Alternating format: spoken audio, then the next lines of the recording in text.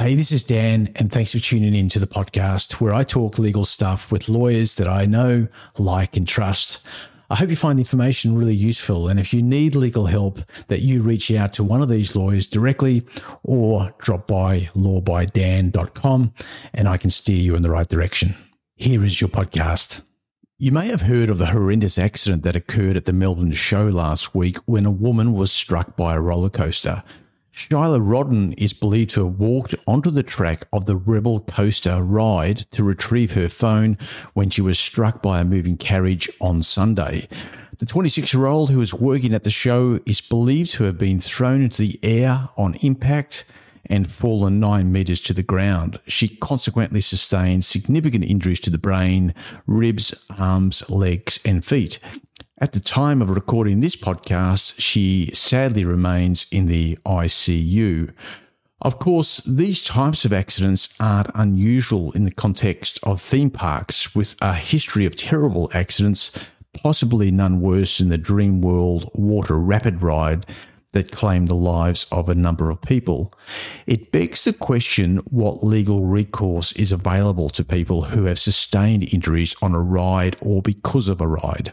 Well, to find out, I'm with award-winning personal injury law specialist Courtney Polden from Bilby Polden Costello, a leading Sydney compensation practice. Courtney, another tragic case. It is, Dan, and as you said, they're not uncommon incidents.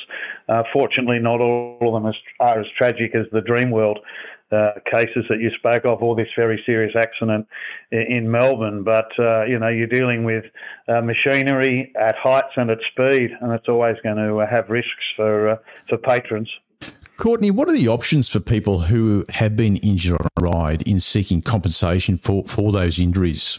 Well, there's no question that the operators of the theme park, have a duty of care to everybody who enters their premises to take reasonable care for their safety. And if there's a breach of that duty, then there's no doubt there's legal recourse.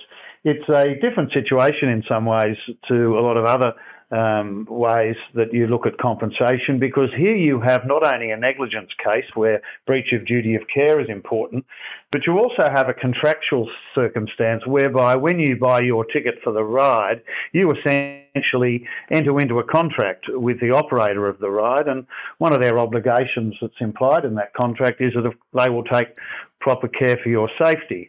Now, in those circumstances, their failures almost inevitably lead to you having rights to take proceedings against them. Courtney, what about those circumstances where, some of those disclaimers might essentially try to abrogate responsibility? Do they hold up in the cold light of day? Well, that will depend on the circumstances.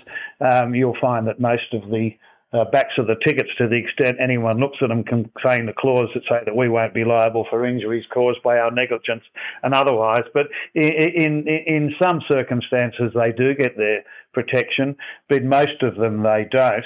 I'll give you some examples of where you have different problems. Let's take one of the obvious circumstances where a person's unsuitable for a ride by reason of their age or their height or their weight, and that they're let on in breach of their own regulations.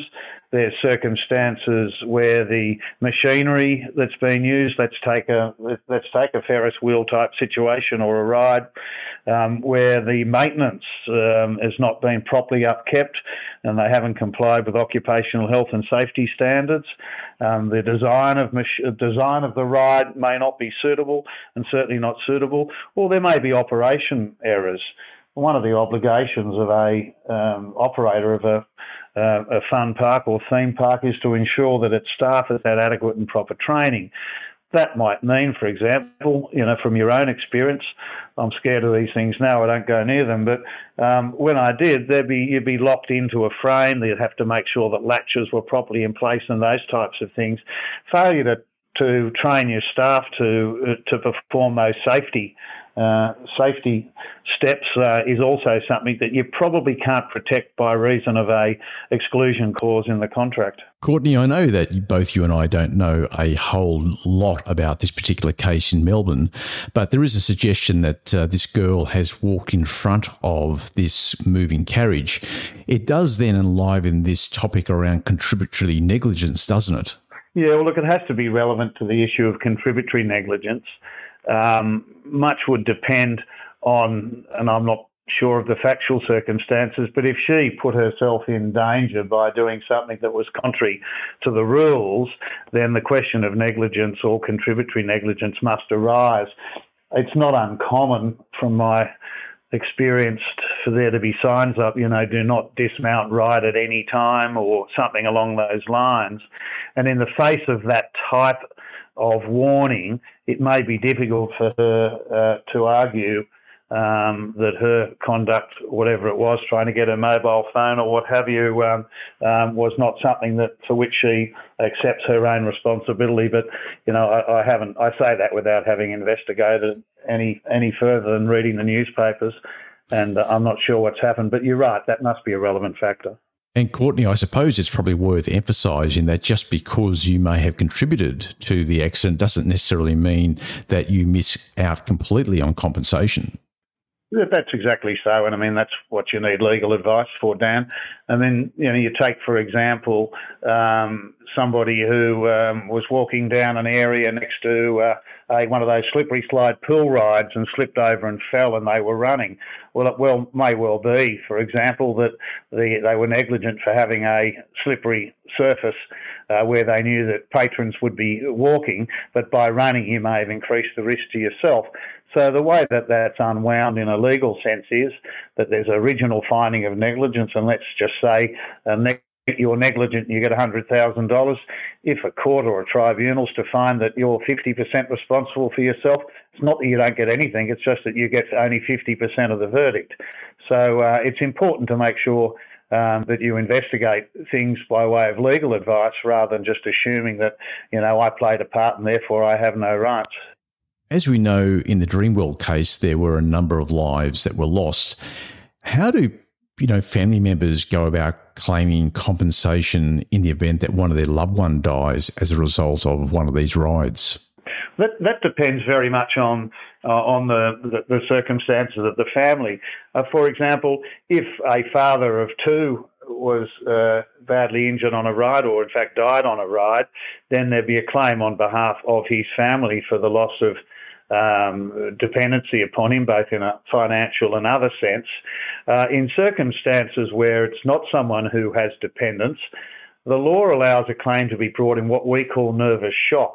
What that means is if you're a close member of the family, which is generally defined by the law to be parents, siblings and brothers and sisters, you can bring a claim if you have suffered a recognised psychiatric disorder as a result of the trauma following the death of your close family member.